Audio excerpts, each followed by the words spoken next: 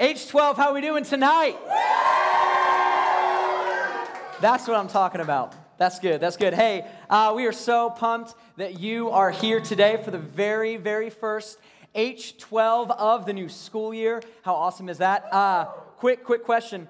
Do we have any freshmen in the room? Let me hear you. There we go. Be proud. So here's what I want to do. All of you sophomores, juniors, and seniors, I want to give our freshmen a big H12 welcome. So on the count of 3, I want you to shout, yell, stand up, go crazy for these freshmen. You ready? Here we go. 3, 2, 1, go.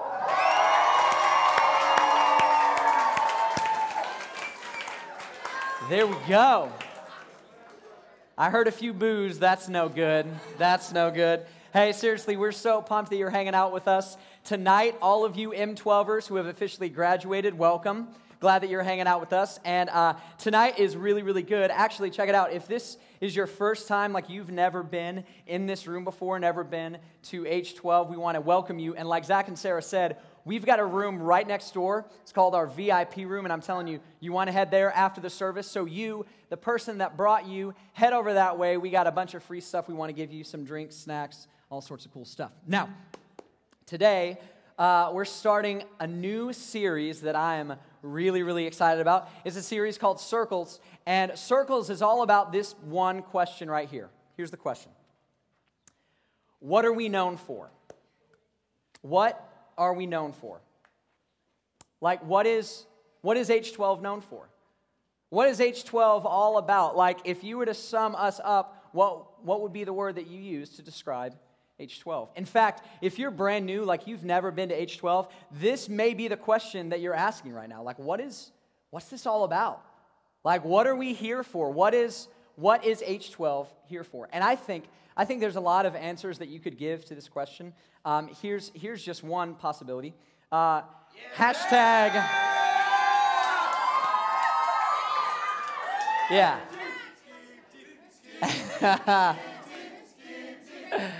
That's right. Hashtag Green Team Scheme Team. Hey, real quick, I got a feeling that there's some people that went to NTS camp in this room. How many of you went to NTS camp? Let me hear you. Yeah, if you went to NTS camp, how awesome was it? If you didn't go, I'm telling you, we miss you. It was an awesome, unbelievable week. And here's the good news. We do a summer camp every single year. So this year, don't miss out. You got to go. I'm telling you, it was an unbelievable week. And when we got back from NTS camp, this was the hashtag that was flying around Twitter and Instagram. Hashtag Green Team Scheme Team. Now. Oh, hold on. Oh, we're getting there. Don't you worry. Don't you worry. So after NTS camp, I saw this, and maybe like some of you in the room that didn't go to NTS camp, you're kind of scratching your head, and you're like, what's that all about? Here's the deal. I get a chance to work with middle school and high school students as my full-time job, and I love it. Like, it is a dream come true, but I got to be honest. Students, like, you guys make up words all the time, okay? You do. And if you don't make up words, you use words that already have a definition that's plenty good, and then you change it and you make it something else. So this is one example of that. I saw this and I was like, Scheme Team? What's that? So I used my friend Urban Dictionary, and this is what it says. Scheme. To devise a devious plan, to be shady or otherwise use intellectual power to deceive, carry out, okay, yada, yada. Here's the deal. I saw this definition and I said, no, this isn't what they're talking about, okay? Because it says intellectual power. There's no way it's this. I'm just kidding. I'm sorry. Okay. And so I knew this wasn't what Green Team Scheme Team was all about, so I scrolled down. I got to definition number 3. Here's what it says. Scheme. To hit on or flirt with a woman in a devious fashion, this sounds like our students, often used in reference to a younger woman or a friend's girl. Okay, so that's the definition. Now, okay, hold up, we're getting there. And so, I saw this, and thank goodness that Urban Dictionary has examples. Otherwise, we may not know what it actually means. So here's the example. We got a guy named Johnny. This is what he says. Did you see Bob scheme on those high schoolers at the bar last night? Okay. Side note, this is why, hey, listen, all you high school girls, don't go to the bar because Bob's going to hit on you, and you don't want that. Bob is a creeper, okay? It's no good. So anyway, there's many other reasons, but that's one. So don't go to the bar. That's what Johnny says. And then Rob, our friend, said, yeah, and then he used other words on Urban Dictionary that I can't quite say out loud. So if Rob were here, I would say, hey, you're welcome, but I'm not going to give you the mic to say those things. So anyways, this is what it means to scheme, okay? Which many of you already knew, right? It's like flirting. And I saw this, and I was like, no. Not our students, not our H12. There's no way. And then I saw this tweet by one of our students. All caps. All caps. Did any of you listen in camp about not being in relationships so young? You silly schemers. Okay? So she's calling out. So I see this and I was like, so maybe, I don't know, maybe there's some scheming. I start to dig. Here's the first tweet I saw. Okay. Hey, it's okay, right? Hey, the picture's good. Hey, it's a side hug. It's a side hug. Here's the problem with this one, though. The emoji. Some scheming is afoot. Now I love this kid. This guy's name is Andrew. He's awesome. Part of our, Adji Booty 81. But he wasn't done, okay? So here we got another one. Here he is. And there's two girls that aren't in that other picture with a bunch of heart emojis. And you may think he's done there. Oh, he's not done. Next one. So another girl, and here's my question. Where does shirt go? You know what I'm saying? Like, I don't know. Okay. So I saw that, and then I saw some other pictures when I was looking through our NTS camp pictures. And I saw what I like to call background schemers, okay? These are when, like, girls want to take a cute picture, and then a schemer jumps in at the last minute, okay? So here's the first background schemer. Right? It's just girls wanting to pose in front of the tree, and then schemer comes on in. Okay, next one. Here's the next one. Right? Bunch of green shirts. Look at that. You almost didn't know he was there. That's how sneaky he is. Okay, here's the next one. Right? It's fierce. You know what I'm saying? That's some fierce scheming. And then we got this next one. Okay, and, next one. Move over. Next one. Okay, so, hashtag relationship goals. There it is. So anyways, hashtag green team, scheme team, that is one possible answer to this question, right? What are we known for? We're known for scheming all over the place, right? But here's the deal. I don't think that's all we're known for, right? I think H12 could be known for lots of other things. For instance, I think we could be known as like a cool place to hang out. In fact, those of you that maybe this is your first time, maybe what the person who invited you said was, hey, you should hang out. It's a lot of fun. Like, it's really, really cool. So, we could be known for a place that's really fun to hang out. We could be known as a place where people learn about God, right? Learn more things about God, more about their relationship with Jesus. We could be a place where you go, where you like feel better, like you've had a tough week, had a tough day, and then you come here and you feel better. I think we could also be known as like a cool place with some rock and roll, you know what I'm saying? Like, we got awesome band up here, amazing worship, the lights are going. Like, there's a lot of stuff that we could be known for. And this series is answering this question: what is H12 known for? Now, I think that to dig into this question, there's another question that we have to answer, and that's this one. What are you known for? What are you known for? Not just us, not just people in general, but what about you?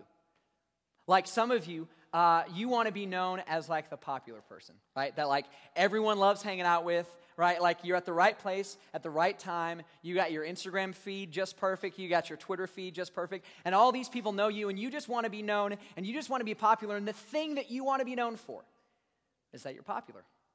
And then there's other people that the thing you want to be known for, you want to be known for sports, right? You want to be known for the fact that you play football, you play lacrosse, like you're varsity this year. You want to be known for basketball. You want to be known for your athletic abilities.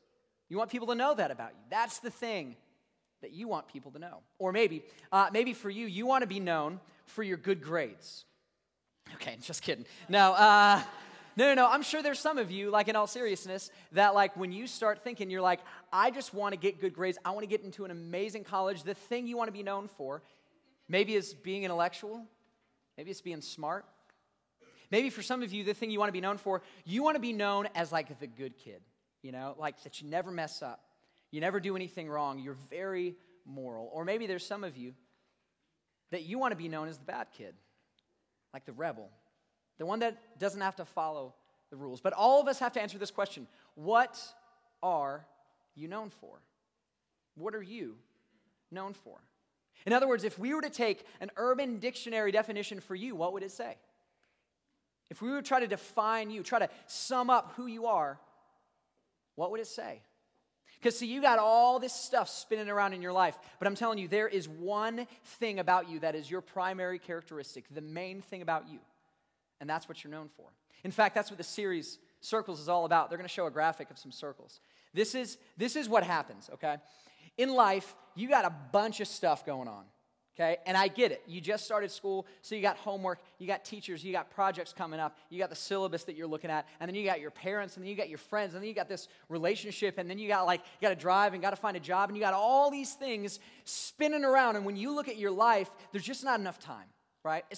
Like this is manageable over the summer because you got plenty of time. You don't have school. Maybe some of you don't have coaches over the summer, whatever. But then when school starts, all this stuff starts spinning around and your life goes in all these different directions. But did you know that at the center of all of it, there's a core? And there is one thing about you that leads the rest of your life. And you may not have ever thought about it that way. You may not have ever realized that there was something, but there is something that's guiding all of your decisions. It's guiding all of your relationships. It's guiding all the stuff that's spinning around in your life. And it's at your core. In fact, we say it this way. Your core determines your course. Your core determines your course. In other words, your core has the ability to guide your life for the good and for the bad. So what is inside of you, like the main thing about you, can lead to a life full of reward, an abundant life, an amazing life full of joy, full of peace, full of happiness, full of contentment, or it can lead you to a life full of regret, full of shame and guilt and emptiness. And there's only one thing that can change that for you, and it is what is at your core. Your core has the ability to completely define your life. In fact, your core is going to determine what type of year you have this year at school. It will. It will. This year will be defined by what is at your core. And so the question is simple. The question is, what is at your core? What is the one thing that is at your core? What is the one thing that is defining all of your other relationships, all of your other emotions, all of the other feelings that you have? What is that one thing? Or better yet, I think a better question is, what should be? What should be at your core? Because if it's true that your core has the ability to completely define your life, if it's true that it's the one thing that separates a good life from a bad life, a life full of reward from a life full of regret, then what should be our core? How do you get the core that leads to that full life? How do you have a core, that thing inside of you that all your other decisions spin around? How do you get that to lead you to a full life? And Jesus actually answered this question for us. And so I want to listen into a conversation he had with a bunch of people that didn't like him because he addresses the issue of our core. So if you would, grab your Bibles. They should be under your chair right in front of you or right underneath you. And we're going to look at Matthew chapter 22. Matthew chapter 22. So this is going to be on page 990 if you're using the Bible that's underneath your chair, page 990. By the way, here's the deal. If you don't have a Bible of your own, like if it's been a while since you've been to church, or maybe it's like you've been coming but you just don't have a Bible, let this be our gift to you. Okay, so take the Bible, write your name in it, take it home. That is our gift to you. We want every person in this room to have a Bible in their homes, just like you have a Bible right now in your hand. So we're going to look at page 990, Matthew chapter 22. And here's the deal. Jesus had a conversation with people that did not like him. And the reason that they didn't like him is because they were jealous. See, among many other things, Jesus was an unbelievable teacher. Like, he just had a way with words. He was able to teach things that no one else was able to teach. He taught with more wisdom, with more passion, with more fervor than anyone else. And he taught in such an incredible way that it actually made sense and it changed people's lives. See, Jesus gave real-life answers to life's real questions, like things that people were actually struggling with. Jesus addressed those things and he talked about them, which is incredible. In fact, he was so good at teaching that all these people would listen to him teach and their jaws would just drop open. And they would look at one another. They're like I've never heard anything like that. Never heard anything like that. In fact, right at the beginning, Matthew chapter 22, starting in verse 33, this is what it says. When the crowds heard this, they heard Jesus talking, they were astonished at his teaching, blown away. Like, who is this guy? How is it that he can be such an amazing and incredible teacher? Now, even though Jesus was unbelievable at teaching, there were other people that didn't like Jesus. And those were the other teachers.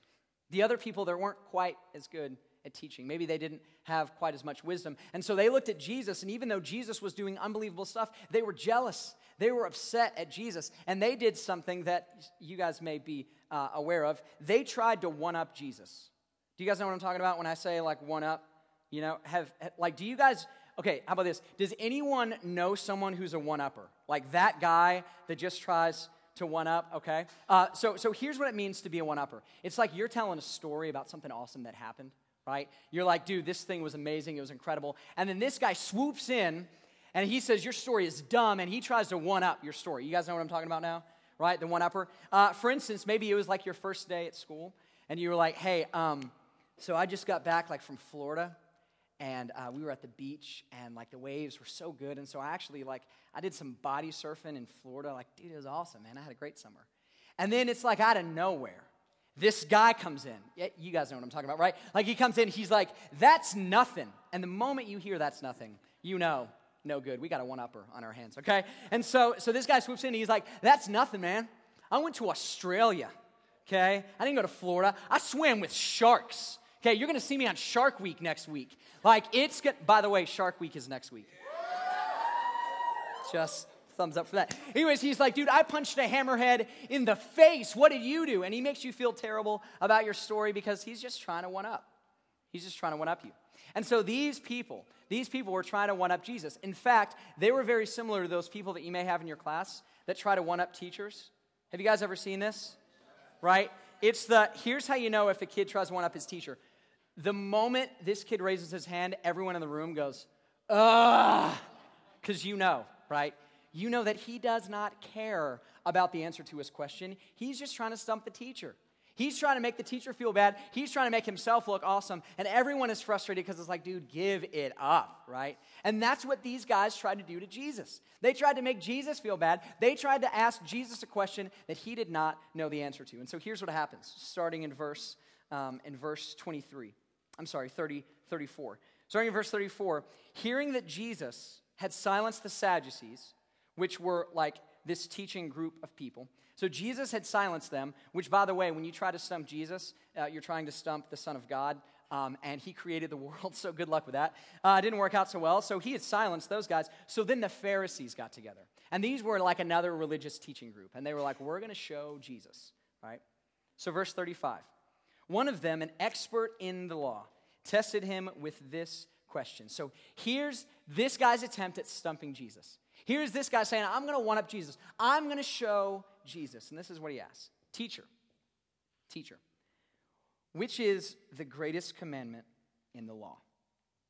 Teacher, which is the greatest commandment in the law? And here's the deal. This question may not seem like a big deal to you, but in Jesus' day, this was huge because the context that they understood was that the law contained 613 commandments, okay? You thought there were just 10. Nope. 613 commandments in the law. And according to many rabbis, no commandment was greater than another commandment.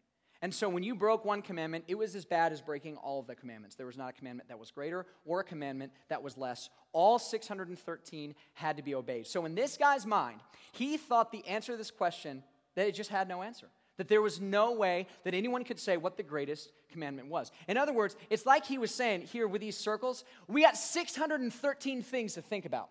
We got all these things that we're trying to manage, right? I'm trying to manage school. I'm trying to manage my family. I'm trying to manage homework. I'm trying to manage projects. I'm trying to manage all these things spinning around, and there's no way you can say that there is one that is greater than all of them. In fact, when I said there was something at your core that drives your life, maybe you immediately pushed back and thought, no, like there's family, and then there's friends, and then there's homework, and then there's a ton of things that impact. There's all these things that are a part of my life. And that's what this guy was saying to Jesus. He said, Jesus, there's all these things you got to think about.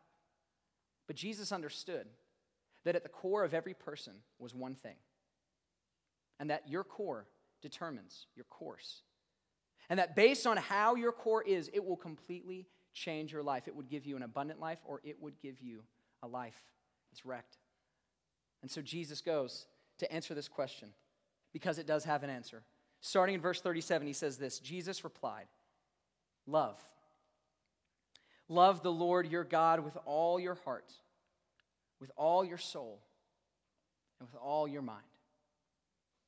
Love the Lord your God with all your heart, with all your soul, and with all your mind. In other words, you take all those 613 commandments and you put them to the side. You take all the stuff that you deal with in life and you put it to the side, and the only thing that matters is your core, your relationship with God.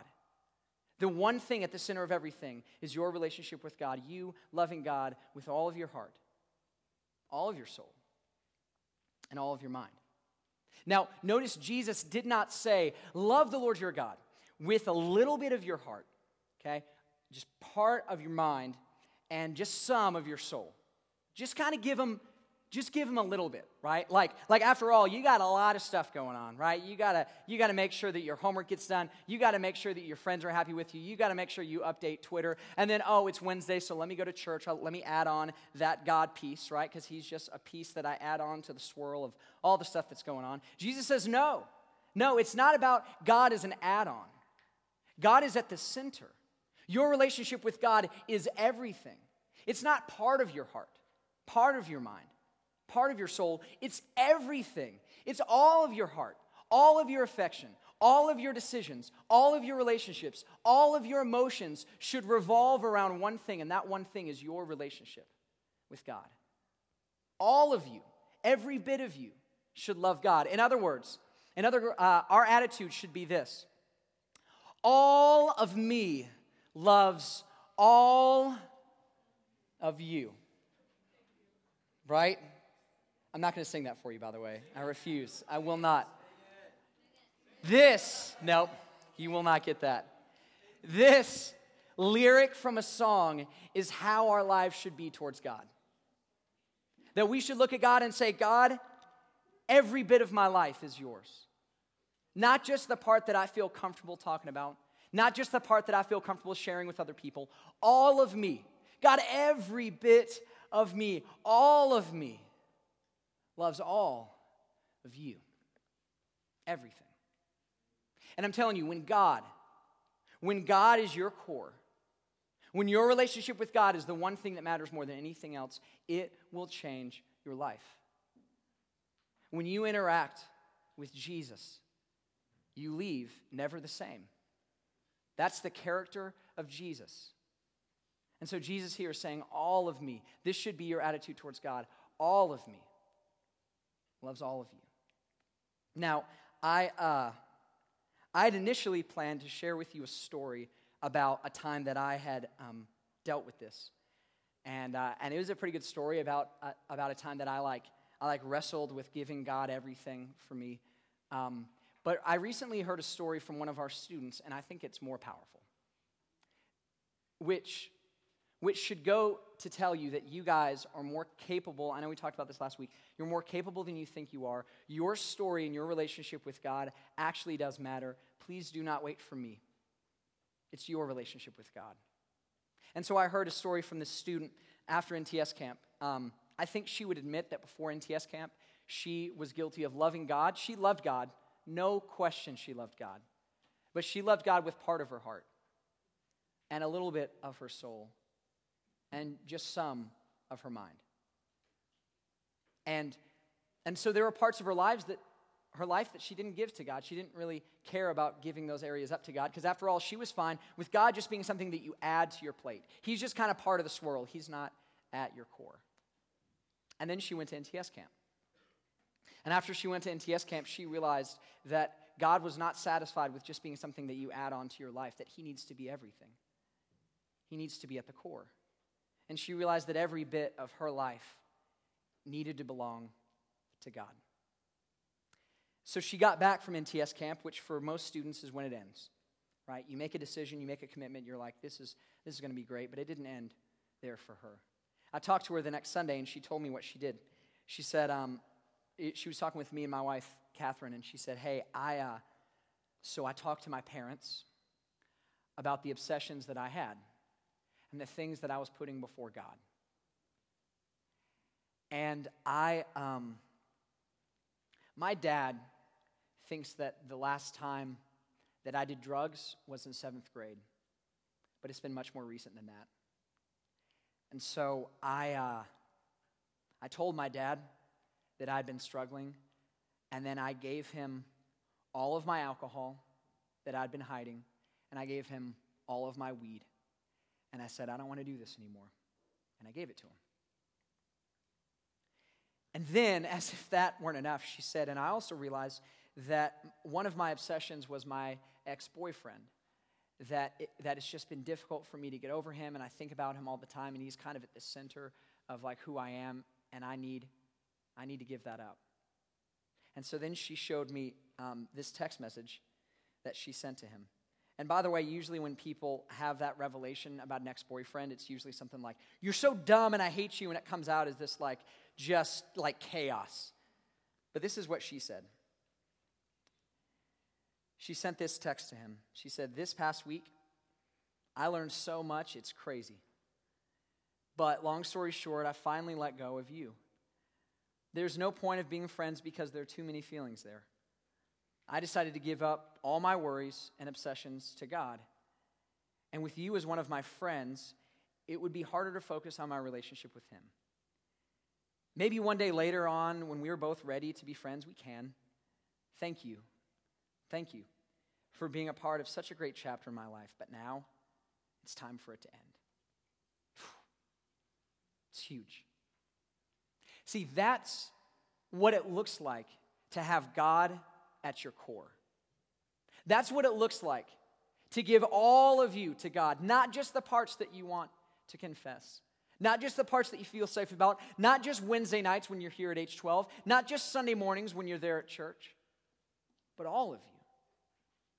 All of your habits, all of your decisions, all of your friendships, all of your relationships, every bit of who you are given to God. And I promise you this, when you do that, you will find that you have a life full of great reward, not great regret.